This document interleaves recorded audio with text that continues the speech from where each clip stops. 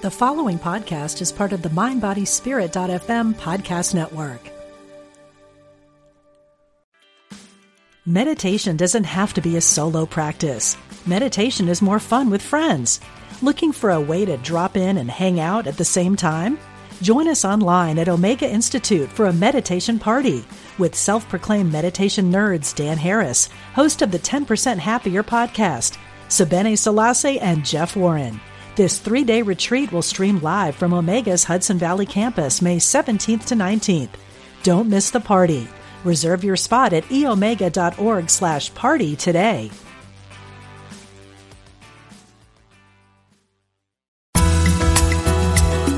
Serving spiritual seekers around the world. Unity Online Radio.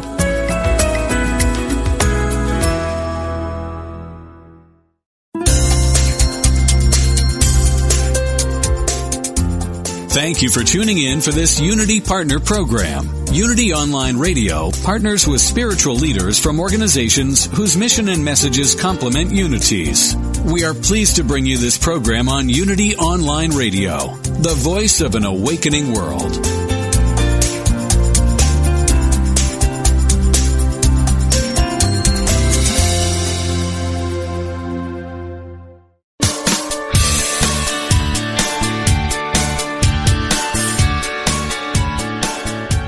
Welcome to Main Street Vegan with host Victoria Moran.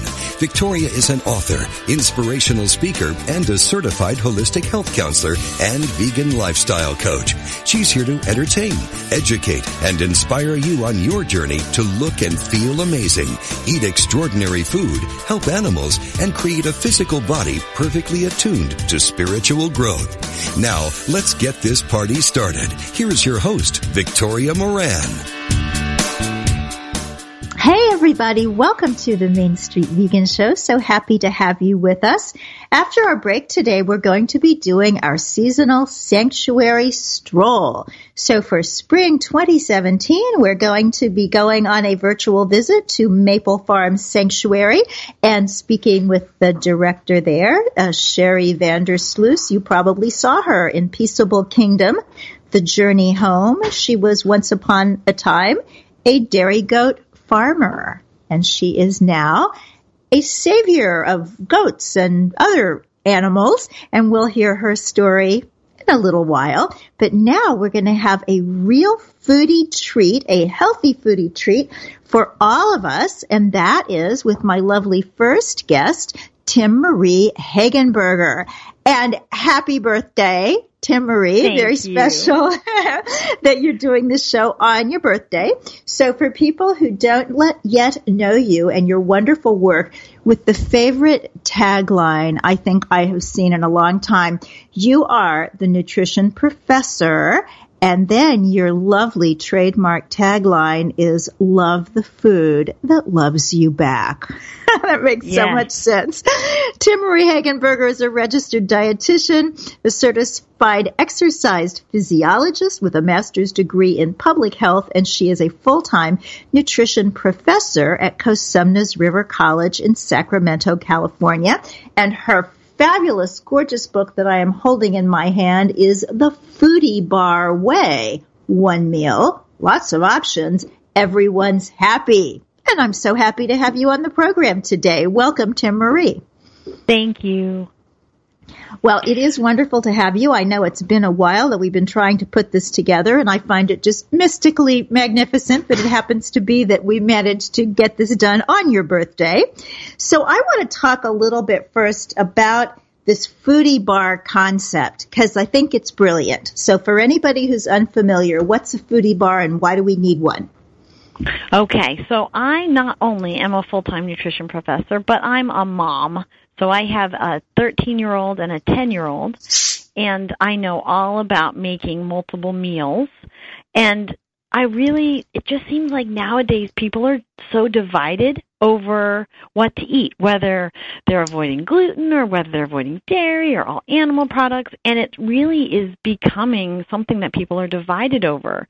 But the Foodie Bar Way concept is about bringing everyone together, family and friends, around the table to enjoy one meal, like you said, with lots of options so that everyone's happy.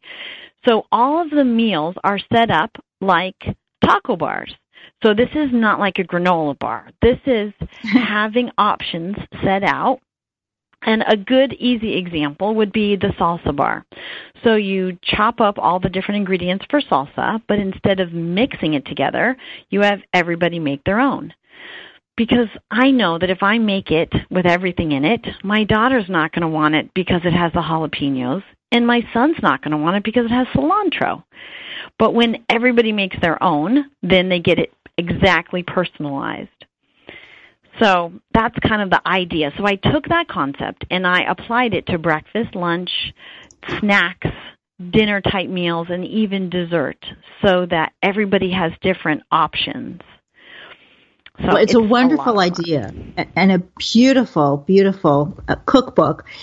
It reminds me a little bit of work that I read about many years ago, that if a tiny little child, if a toddler, is given an array of healthy food, they are going to pick a balanced diet for themselves unless they have already gotten addicted to sugar and French fries. So it seems that if we're giving people a foodie bar and everything on there is something that we approve of, it's kind of a win-win in the mom department. Oh, absolutely. And it gives the autonomy, with the children. And this works really well, too, not only for our own kids, but grandkids. When, a lot of families feel like, oh, my gosh, when the grandkids come over, then we kind of cheat, and we eat this or that because we want them to be happy. But getting the kids involved and having everybody even assigned to a different item in the foodie bar, that way they can either, if they're really little, they can work together, with a parent or an older sibling, or they can be responsible. You're on the carrots and, you're going to do the mushrooms or what have you, and then we bring it all together and set up the whole foodie bar, and then people decide, what they want to eat. And I have my students, my college students, they're very disconnected when they come to my classes with this idea of food. I mean, they look at food. They don't even think about where it's from. They just think, I'm hungry, I'm going to eat something. And so they say, I don't have time, I don't have any money, and I don't know how to cook. And so I say this is perfect because every little foodie bar has a basic bar. And so that's when our time is very short. And like my baked potato bar, you bake a potato, and I have in parentheses, eat the skin, of course. The nutrition, is packed in there. And then top it with a can of beans, and I tell you, what to look for on the beans, and if you have some fresh greens or frozen greens and maybe some salsa, something very basic. And so I have a list of basic things. And then as I'm running down the street thinking about all this, because this is a total homegrown, all the pictures were actually taken by my husband and a friend of mine, I'm thinking, raising the bar, that's it. So there's a raising the bar section, and that is when you want to get more adventurous. So instead of a baked potato, maybe you do a baked sweet potato. Or at our farmers markets, we have purple sweet potatoes that are just amazing. So maybe you try a purple sweet potato. And instead of a can of beans, you make my seasoned black beans or my cheesy sauce or my garlic mushrooms. And all of those are recipes that are in the book, as well as other ideas like chopped purple cabbage. People may think purple cabbage on a loaded potato. Oh, it's fabulous. So I do kind of the heavy lifting and put all the ideas together, and then you can play around with what you have and what sounds good to you and kind of keep track. I have a little space in there for people to write since I'm a teacher, keep notes. And then I have examples of what we do with our loaded potato or what we do with our pasta. And so it goes through like 32 different bars and then all the recipes that support that. But it really meets you where you are. If you're it does. And one of the things I love about it is it really lets you work with what you've got. I think people develop a kind of cookbook malaise when they think, oh my gosh, I have to go to the store and get the two things I don't have. But in the foodie bar concept, that's fine. It's all good what you've got. You just work with that. And I love the smoothie bar. I have done that when people have come over for brunch, and it goes over beautifully. So thank you for that. And for people who are interested, go to Tim Marie's website, or one of them, www.foodiebars.com, and that's foodie, F-O-O-D-I-E, and bars, plural, .com. You can find out more about the book. You can order the book. But let's move a bit for the moment, Tim Marie, from foodie bars, delicious as they are, to you as a registered dietitian and a nutrition professor. Now, I know that your nutrition classes are not kind of the same old college nutrition class. What makes them different? Yes. So my classes, I teach the standard nutrition 300 class, and students expect they're going to learn drink water and don't eat, hot Cheetos, but it's really interesting because not only do I present the information in the book, which, it has its issues, but then I present all of this other research. And so I use a lot of nutritionfacts.org, a lot of Dr. Greger's work. And so I put these questions in their heads and say, now let's look at this. Does it even make sense? Does it make sense that we're consuming another species' milk? Does that even make sense? And so I really question and I let the students develop their critical thinking to decide whether this even makes, sense for their own bodies. And I bring in wellness in all different capacities. Every day we start out with a WWW. So before that, I have them write their name with their opposite hand twice, full name. And that's Jean-Pierre did wonderful yes. work around that. And so we talk about that's important for brain. And then writing a WWW. So research, Martin Seligman with research, the psychology of happiness, talked about asking for a what went well from the day before. What went well and why? And so my students start with that. It has nothing to do with nutrition. Sometimes it's a nutrition thing, but often it's just, what went well yesterday. And we know that a month later, research shows that they're happier. So I am so committed. I tell them the very first day, I want your life to be radically different than when you walk in here on this first day. And we're going to do it slowly, but it's going to be supporting a better version of you. And I have to share this morning, I was just in class, and I took a picture of what one of my students wrote in her journal.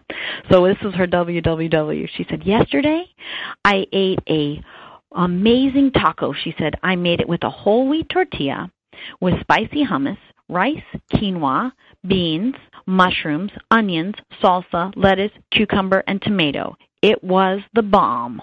Now, she's 18 years old.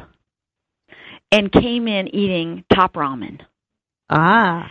And so to have that kind of change is just, oh my gosh, it's just amazing. Absolutely. That's stunning. I'm honored. My husband and I were just watching the Einstein 10-part documentary that we had recorded from National Geographic Channel. And I said, wouldn't it have been amazing to have had Einstein for a teacher? And then as soon as I thought that, it was like, well, it would have been wasted on me because I wouldn't have understood what he was saying. But it would be amazing to have you as a teacher. So your students are very, very lucky. Very exciting stuff. So something is coming up for you in August. That's going to change your world. What's that? Oh, my gosh. This is going to change everything. So we have been able to, my colleague and I are the full-time people in nutrition in our college, and we were able to write curriculum for a brand new plant-based nutrition and sustainable agriculture certificate program. Ooh. So we're going to be the ones who are going to offer this, and it's going to have 3 classes. So it's going to have a plant-based nutrition and a plant-based cooking class that I get to teach those. And then we're partnering with horticulture on our campus, and they're teaching a sustainable ag class in the gardens. So students will have the full complement and see the whole circle of this. And we're just thrilled because Sacramento is the farm to fork capital. Yes. And we have, oh my gosh, wonderful produce, wonderful restaurants that are in this area that support local farms. And there's a lack of knowledge with the plant-based. So we're really, really excited. So we're just thrilled. That's starting in August.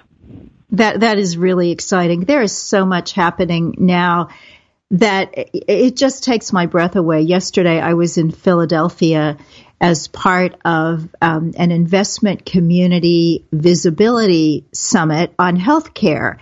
And, I'm a girl from Kansas City, came through the 60s and, hardly in that world of, business and investment and, the serious way of looking at some of these things.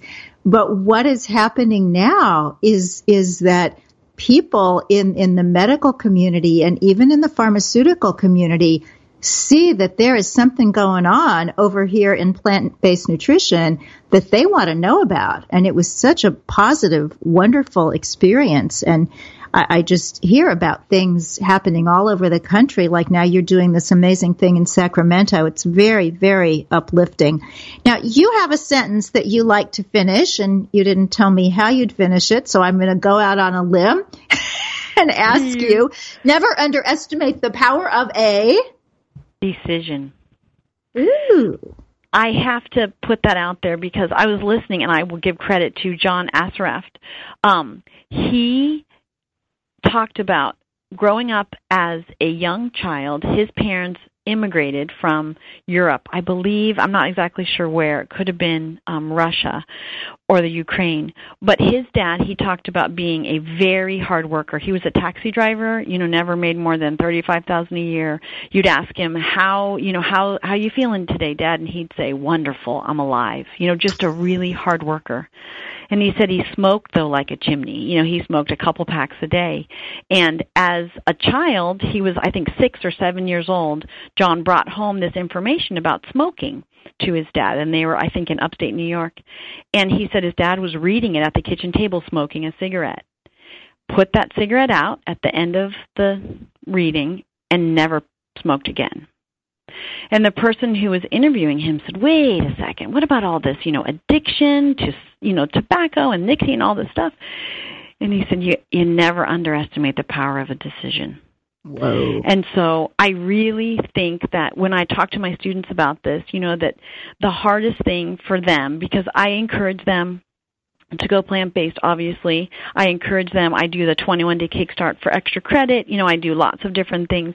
But I say when you can make that decision, then you find peace and freedom. Because there's no more fight. Then you're comfortable, and it's not oh my gosh, now willpower. I have to use willpower, and I want to bite, and I don't want. No, you're done. And it's just that I've made a decision. I'm a non-smoker, or, I don't eat animal products. And you don't have to worry what it smells like. You don't have to worry, what it looks like. I don't go there. And that decision is so powerful. That's very interesting because like John Assaraf's father, my mother stopped smoking immediately. She read a Reader's Digest article while in an airplane. And when she got off the plane, she threw her cigarettes away and never smoked again. And yet I wonder if that isn't something that comes from certain kinds of people with steely resolve. Do you think there's room for some people who need a little bit more wiggle room or transition time? Oh, absolutely. And who knows, with him, if his dad had ever tried to stop before. And I think the big piece, too, is thinking about, well, maybe you're just not ready to make the decision. If you're not feeling that maybe you need more education, maybe you need to taste more things, maybe you need more support. I mean, there could be a whole variety of things that, we have our top group I started, the Thrive on Plants Club on our campus. And so we have students, they're waiting for me right now. We're doing a top luck. We don't do potlucks. We're the top group, so we do top lucks. So we have an Indian top luck that we're doing. And we, the idea that support in the community is important. And when you're ready, when you make that decision, then you'll find the peace. Then you'll find that freedom. That is so exciting. I know we're just about out of time, but in our very last 55 seconds, for people who want to do what you do, for people who are looking at a career or a second career, would you advise people to do the long, arduous RD route so that you've got that great credential to go out in the world with? It depends. It really depends on where they are in life. My students that are young, that are looking at this, as going to university and they're going to do this, absolutely do it, get the credential, and then practice the way that you feel you need to practice ethically without question. But some of my students that are a little older, that are not sure about uprooting family and trying to pursue this, I don't think you need to be doing that for everybody to be able to make a difference in the community.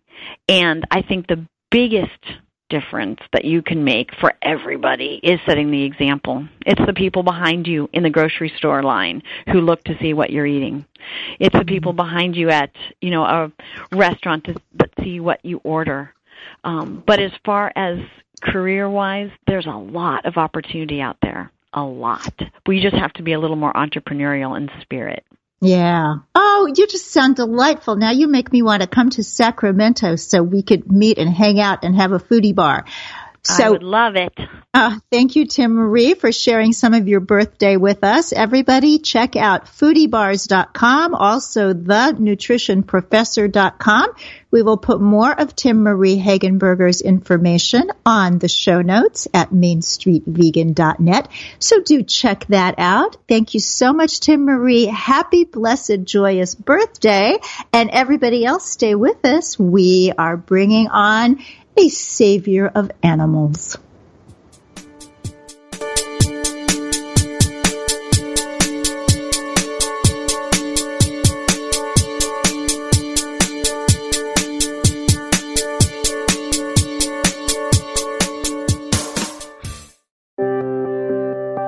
Unity Online Radio brings you inspiring programs on a variety of spiritual topics. Giving to the network is now easier than ever. Simply text Unity Radio to 72727 from your smartphone. You can make a one-time or recurring donation. Your gifts help us offer enriching spiritual programs that reach listeners around the world. Text Unity Radio to 72727. Thank you for your support.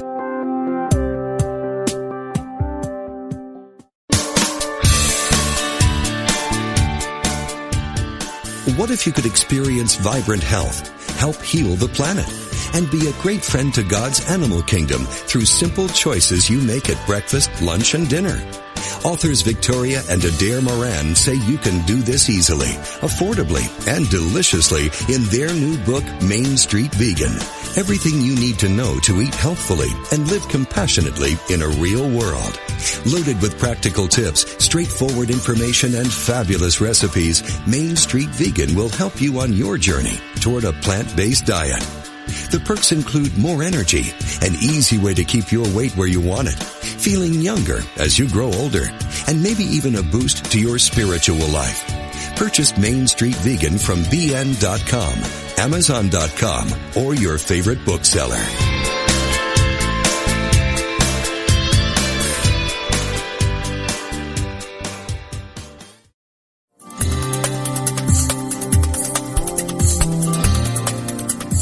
What if you were intentional about your life, committed to having more energy and being more vibrant?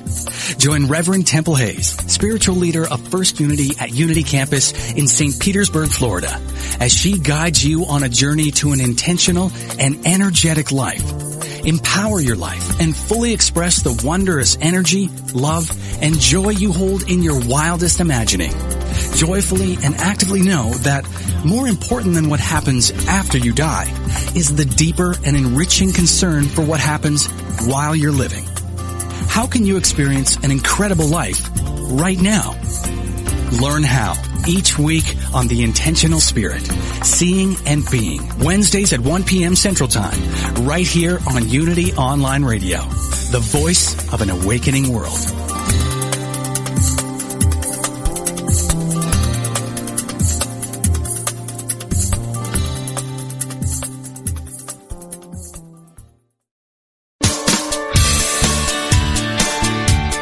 You're listening to Main Street Vegan with Victoria Moran. If you have questions or comments about today's topic or any other area of interest, we invite you to follow Victoria_Moran on Twitter or email her at mainstreetvegan@unityonlineradio.org. Now, back to Main Street Vegan. Welcome back, everybody, to the Main Street Vegan Show. We are just absolutely thrilled to pieces that you are here today.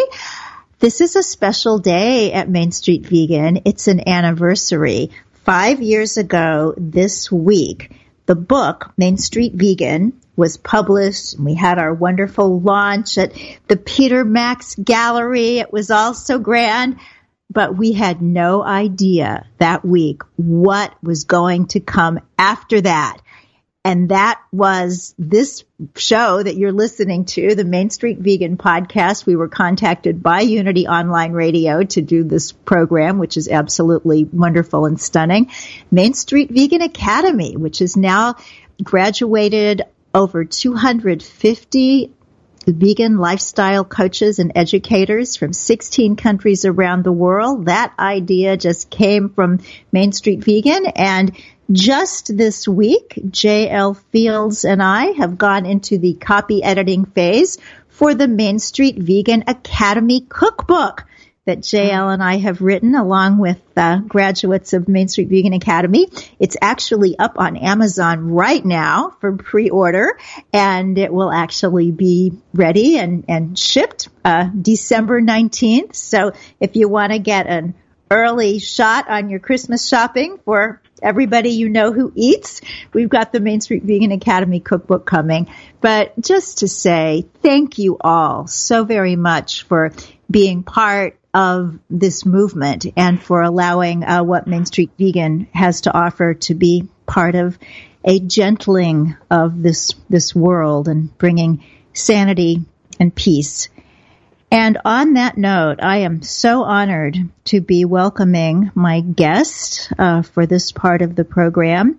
She is a Peace Abbey Foundation Award winner.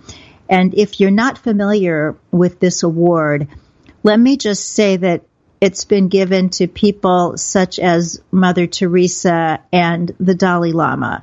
This is a major recognition. We're going to be speaking with our guest about that and about how stunning it really is at this time in history that an award like this would go to someone who is serving peace in the world through serving animals. My guest is Sherry Ezel Vandersluis. She and her husband Jim are former dairy goat farmers who had a profound change of heart and turned their farm into a nonprofit sanctuary for farmed animals named Maple Farm Sanctuary back in 1998. This inspirational transformation was featured in the documentary Peaceable Kingdom, The Journey Home. Today, Maple Farm Sanctuary is home to approximately 100 rescued farm animals, including cows, pigs, goats, chickens, ducks, and llamas. Welcome, Sherry Ezel. Oh, thank you so much for having me. I'm honored to be on your show. Thank you so much. Well, it's such a pleasure, and it's always fun. You and I have never met, but since I've seen you in the film, Peaceable Kingdom, The Journey Home, I feel like I know you. So anybody listening who has not seen this beautiful, beautiful documentary about, is it 3 farmers, I believe, who changed? Yes, Harold and are Brown now and Howard Lyman and us. Then actually Casey, Mel, and Jason Tracy, they had a farmed animal sanctuary. in Pennsylvania, so they're on it also. Well, it's a beautiful, beautiful film. So tell us a little bit of your story and what changed. Well, I don't want to be too redundant if people have seen the film, but I guess in a nutshell, we were farmers, and as some farmers do say, we love our animals so much, and we did. But part of farming, if you're going to make milk and cheese, which is what I was doing with the sweet goats, the byproduct is you remove the baby goats from the moms, which is tortuous for everyone, and then you take the boy goats and they go for meat, and that was extremely difficult. We have a few ethnic communities that their traditional Easter meal is goat, baby goat, that is, 35 to 45 pounds. And we began selling on the hoof to them. And we had bottle fed those babies and held them and nurtured them up to that point. And it broke our hearts every time we did it. And one day, and there were many tears before that, but one day as we listened to some of our baby goats being driven away in the trunk of a car, crying, and we could hear them all the way down the road, fading into the distance. Jim and I looked at each other, and we both were crying, and we said, we can't do this anymore. It's horrible for the animals. It's horrible for our hearts and souls. And while I knew my husband being a third-generation dairy cow farmer, I didn't have expectations of him to transform to veganism. I was ready to, but I wasn't going to be demanding of him. But he volunteered. He just, out of the blue, said, if we're not going to farm them, we can't eat them. And that's where we began that journey into veganism. We stopped eating meat, cold turkey, so to speak. And the most difficult thing, typically, was giving up cheese, which is, I think many of us know that it's habit forming, just like a drug. So cheese was the last to go, and now we live the best vegan lifestyle that we can, and we founded the sanctuary.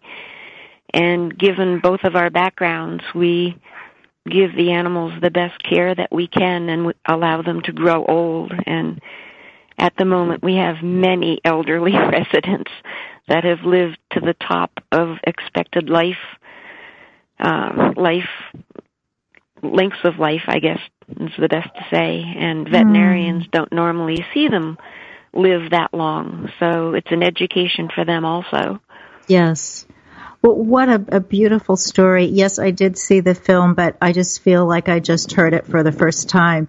I do remember in the film at one point, you had said that you thought that people would take the babies for pets so that, they wouldn't have to be slaughtered. And I think so many of us who just think that animals are so great, why wouldn't everybody come running to want to be able to share their life with a few goats? But it's kind of like with the dogs and cats. The number of homes are just not equal to the when need. We farm them, typically a goat has twins, sometimes triplets, sometimes even quadruplets. So finding homes for baby goats is even more difficult than dogs and cats because you can't just have one, right? Because they're herding animals, and not everyone's set up to both house the animals and give them a proper environment, nor do they know how to feed them properly because they eat such a specialized diet compared to dogs and cats. So it wasn't realistic for me to think that I could find homes for all these baby goats. And my husband, coming from the dairy cow industry, kept saying, well, if you want to make milk and cheese, this is a part of it. And we dealt with it as long as we could and decided, no, this isn't right. It just isn't right. When you gave up dairy goat farming and when you became vegan or started on the road to veganism, had you read any books? Had you watched any documentaries? Did you know anything, or was this just a complete heart decision? We knew very little. I mean, I had a few friends that we had talked to, and I don't think we had read any books at the time, but we certainly knew about veganism, and we knew where our hearts and souls wanted to go. So we just kind of jumped into the abyss, so to speak, and educated ourselves along the way. I mean, obviously we needed to know how to eat healthy, and do our vitamin B supplementation, which we love nutritional yeast, so that's a big part of our diet. But it was educational along the way. And like I said, the cheese was the most difficult thing, oddly enough. But after having spoken to people over the years, cheese seems to be the worst thing to give up, the hardest, the most difficult. It's like a drug. Yes, but, yes. And of course, we've known dairy farmers over the years, and suddenly we became enemies of the dairy farmers that we've known over the years because of our change of diet and then becoming a sanctuary. So we lost friends. Well, they weren't friends if we lost them. So at any rate, I think it was a change of lifestyle. Mm-hmm. Change scares people, especially when it has to do with their livelihood.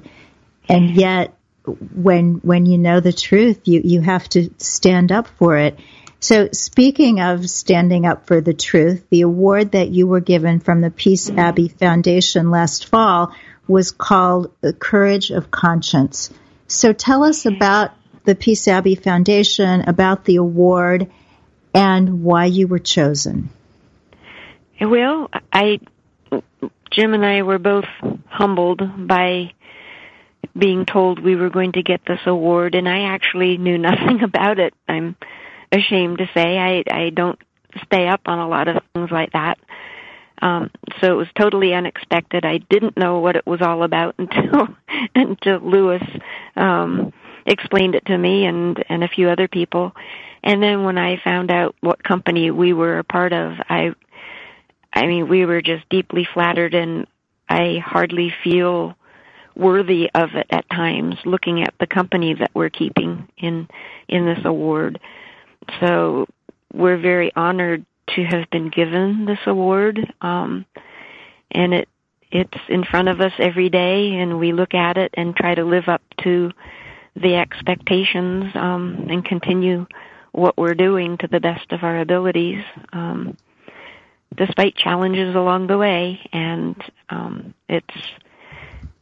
I guess it's a part of appreciating life and honoring life and being respectful for all mankind and all sentient beings.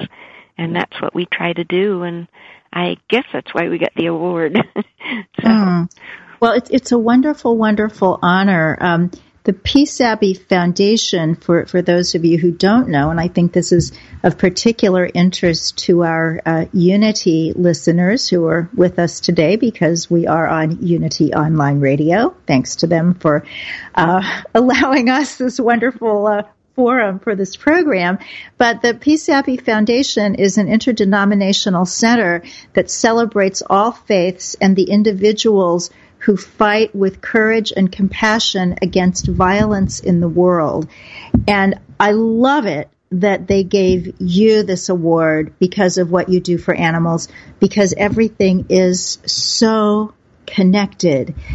And yesterday, I mentioned in the earlier segment that I was in Philadelphia for a healthcare summit, but they had people doing a panel before mine that was about the nuclear threat, which is not something that I have spent much time thinking about in the past 30 years. I think something happened historically, politically, that just made it seem like, okay, don't have to worry about that anymore, when the reality is, as the physician who spoke said, that it is the most serious public health threat in the world today. And it really brought me up short that peace, even though there hasn't been something like a peace movement that's big and noteworthy and people writing songs about it in this country for a very long time, peace at every level is the most important thing there is. And because I can't change the mind of global political leaders, what I can do is make peace in my own life and keep tragedy from happening to a certain number of animals every year.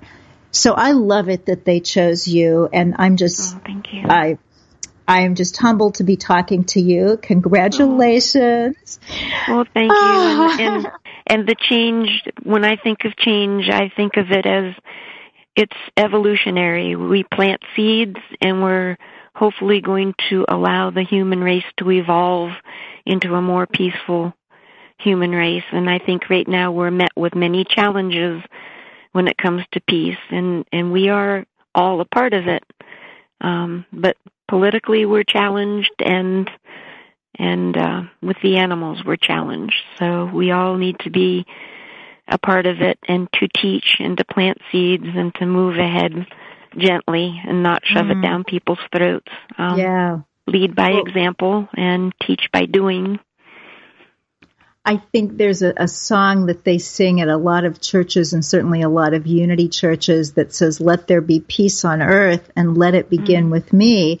And I think that going vegan is the most beautiful, certainly the most efficient way to do that right now, right away, get it done. There's actually something I'd love to share with the listeners that you guys can look up. It's called the Vegan Calculator. And it's something that the Cowspiracy people have put up, www.thevegancalculator.com.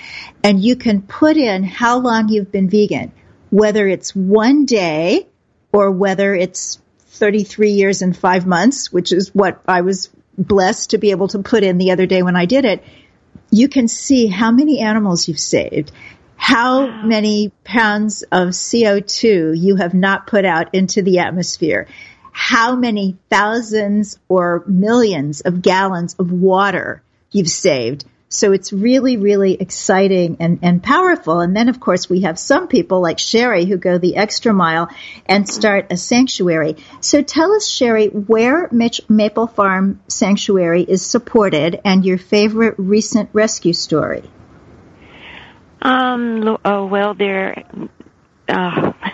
We're located on North Avenue in Mendon, Massachusetts, and we do have a website, maplefarmsanctuary.org. And obviously we depend on donations to survive. And we have 2 recent rescues. One being Gwendolyn, the turkey. She is the breed that is used in factory farms, so she's genetically engineered to grow as big as she can, as fast as she can. So she's persistently on a diet to keep her weight down. But she was out in the woods, and oddly enough, there was a hunter in the woods hunting turkeys, and he saw this white turkey wandering about that was obviously injured but healing, and picked her up and made some phone calls. Somehow, I don't know how he found us, but made a phone call, found us, and we said yes, we'd take her, and he drove in, and it was a very different experience to be given this young, injured turkey to be saved by a fellow who was actually out to kill a turkey. He could have very easily shot the turkey. He didn't have to save it.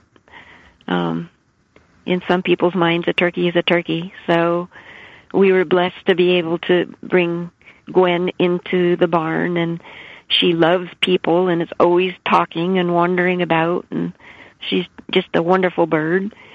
And then the other more recent one, and we're trying to keep our rescues down a bit, just keeping that balance of money in and animals supported. But we did take in a goat who was going to be sent to slaughter. But the very sad thing was that she had been bred, so she has at least one, if not two, babies in her belly. So she was going to be sent to slaughter with two babies in her. So that was a triple tragedy. So we took her in, and she's just doing wonderfully. She's in with one of our elderly goats, who's very mellow, and they're getting along really well. And hopefully they can stay together and nurture one another when the day comes, which should be in June sometime when she gives birth. And we'll let everybody know. We'll keep everyone posted. Hopefully everything goes well. Oh, and I know certainly that at sanctuaries, no one wants to be breeding animals, but sometimes when somebody shows up who's pregnant, just to be there with those babies has got to be the most amazing experience. Well, I've delivered an awful lot when we use the milk goat, so I've had I don't want to gross out the audience, but I've had my hand up the butts of many goats, so I've delivered many babies, and I don't expect any problems, but I'm prepared to deal with them, and we have a good vet if it really gets bad. So, I remember years and years ago, we were in Nepal, and it's a very poor country. The people are skinny, the animals are skinnier. Yes. But there was a little baby goat who was, I guess, too young to be skinny, and had this zest for life that I have rarely seen in a creature. And sometimes if I'm feeling morose, I think about that little being, and to just have some sense of that joy. Life is good, that joy, that pure, unadulterated joy. They are very animated, and they are so full of joy, and like you say, that zest for life, and it lasts for about a year, that jumping around and bounding off of things. They're just wonderful little creatures. I can't imagine anyone consuming them. So it will be nice to see two little babies again on sanctuary grounds that will be able to live out their lives here in peace. But you're right, they're now, wonderful. Is yours a sanctuary that people can visit? Yes, we're going to be starting up tours hopefully in May. You can go to our website and check out the tours at maplefarmsanctuary.org. Okay, and Mendon, are you close to Boston? Where is Mendon, Massachusetts? We're about 15 miles south of Worcester and about 45 minutes plus, depending on traffic, from Boston, west of Boston. Well, I wish I had known that 2 years ago when I spoke at the Worcester Veg Fest. Now I have to get them to invite me back so I could do a side trip. It's like I was so close to all those. I know you were so close. Please come by when you are out this way again. That would be grand. Now, something else is happening in May in Boston, and that is a screening of the Peaceable Kingdom documentary. Can you tell us about that? I haven't been filled in too much on that, but I'm not sure if I will be attending or not. But if I do, I've attended others, and I will introduce myself, and we'll discuss the origins of Maple Farm Sanctuary and even the others. I don't know if Harold Brown will be coming. He's attended many screenings of He's Peaceable a great Kingdom. guy. Oh, he's wonderful. Love him to pieces. And Howard Lyman, I don't think he'll be coming, but again, wonderful, wonderful soul. Yeah, we've never had Harold on the show. We need to, but Howard has been on, and so people can go on the archives and look up Howard Lyman, the Mad Cowboy. If anybody remembers when Oprah was sued by the cattlemen, it was as a result of having Howard Lyman on her show, and actually they were both sued. So that's talk about power. Little piece of veg history in there. Yeah. So you are vegan, and you are one strong, healthy woman. You and your husband are out there doing serious farm work. So what are some of your kind of hearty dishes that you depend on for your lifestyle? What was that again? What are some of our what? What kind of really hearty, you always think of farmers at the traditional kind of American bacon and eggs and biscuits and butter and milk with the cream on top. What do vegan farmers, farm sanctuarians eat? Well, when the garden gets going, there's lots of kale and chard and root veggies. But we also belong to a co-op, so I get a lot of kale and chard and root veggies from them. Vegan mac and, in quotes, cheese of various recipes that I love experimenting with. That's one of our favorites. Various vegan stews in the winter, using some Gardein meat substitutes if we have to, and if not, it's lots of veggies. And so it's mainly the stews, soups, and mac and cheese for everyday staples, and then for treats, the Gardein items sometimes. And I guess that's about it. I mean, I do experiment when I have time, but time is a precious commodity when you're working on a sanctuary, taking care of the critters. I'm sure. But those are our favorites. Well, I know a lot of people fantasize about having a sanctuary, maybe even just a small one. But what's it really like? Give us the blow by blow. What time do you get up? What do you do? What does a day look like?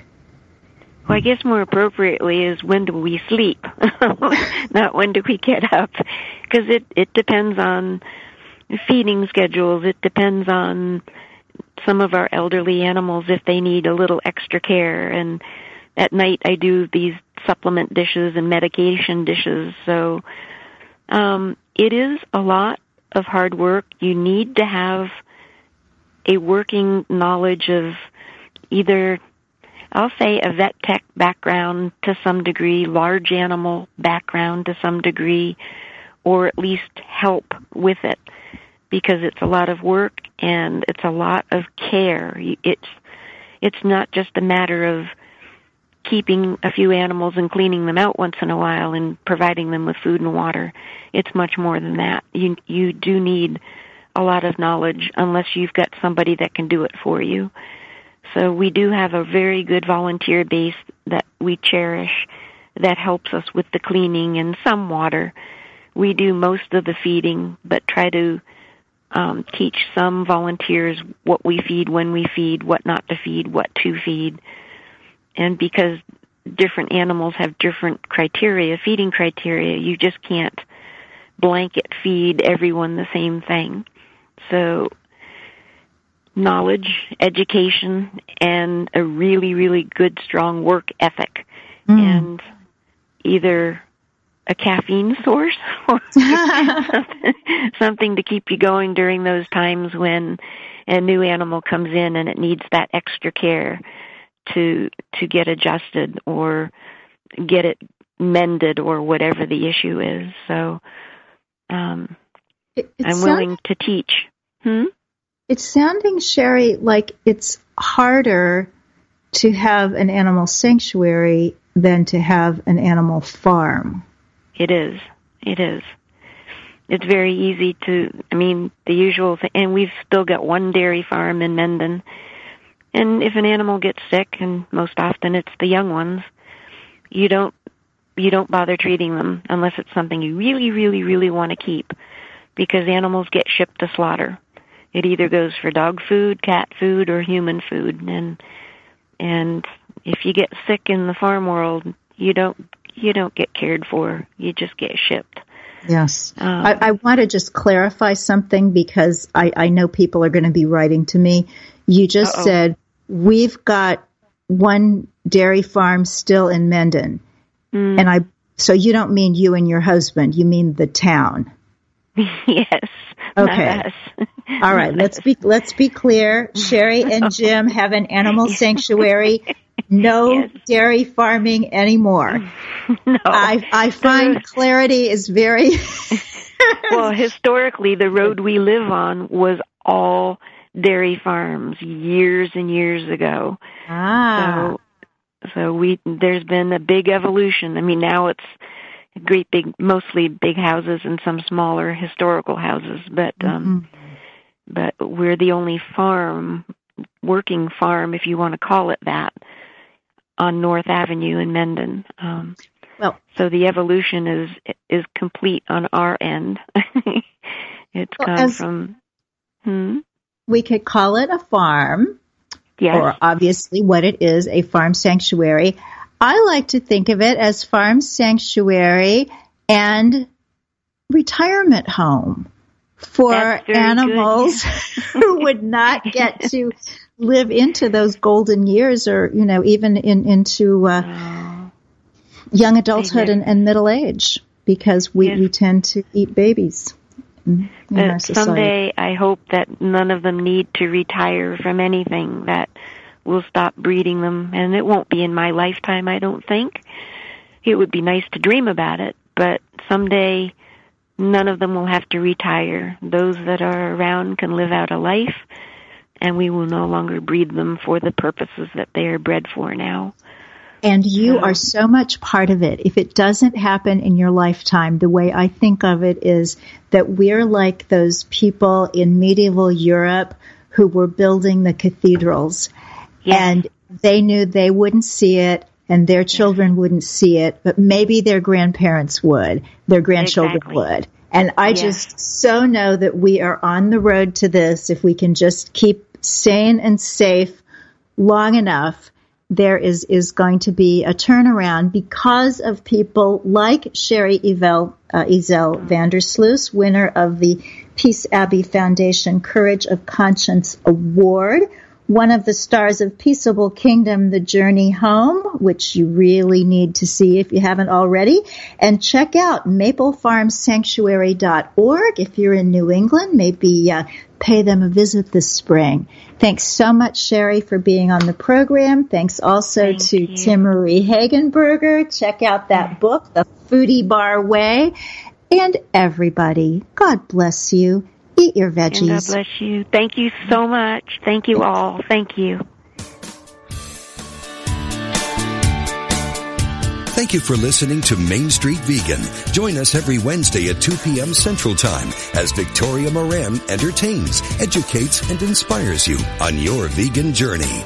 This program is sponsored by Main Street Vegan. To learn more about Victoria or to explore training with Main Street Vegan Academy as a vegan lifestyle coach, go to www.mainstreetvegan.net. That's www.mainstreetvegan.net.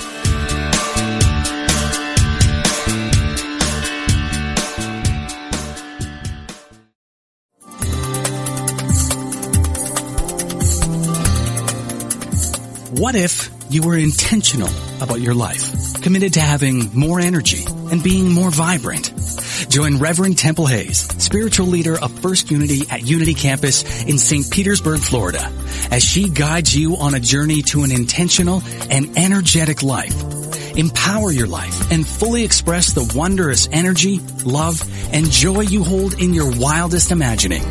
Joyfully and actively know that more important than what happens after you die is the deeper and enriching concern for what happens while you're living. How can you experience an incredible life right now? Learn how each week on The Intentional Spirit, Seeing and Being, Wednesdays at 1 p.m. Central Time, right here on Unity Online Radio, the voice of an awakening world.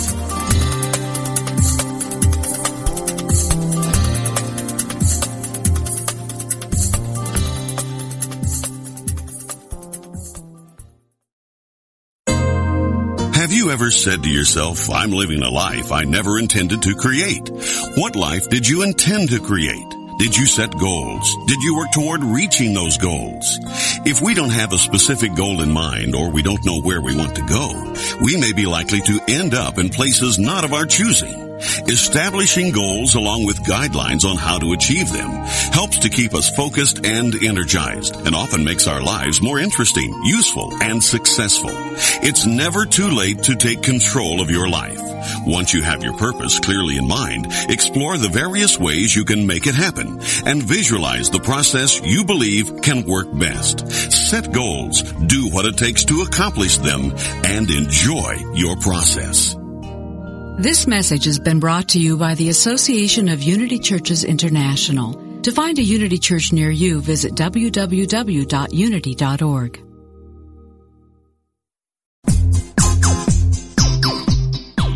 Ever notice how the funniest things happen when we stop taking ourselves too seriously and step out boldly? Listen to Funniest Thing with Daryl and Ed as these unlikely saints administer a refreshing dose of laughter and love that will inspire you to step out boldly and experience the funniest things. Join the discussion with Daryl and Ed live every Wednesday at 5 p.m. Central Time on Funniest Thing, only on Unity Online Radio, the voice of an awakening world.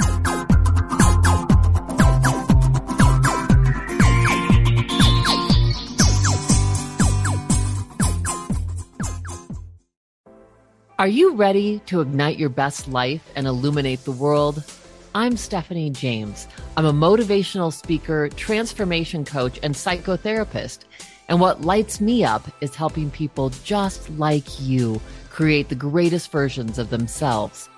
On my podcast, Igniting the Spark, I will help you ignite your joy and reach new heights in your personal and professional life. Join me for some incredible conversations with authors, spiritual teachers, and other influential thought leaders to help guide you on your way. If you are ready to stop playing small, join me for Igniting the Spark on the mindbodyspirit.fm network or wherever you get your podcasts, and ignite your best life.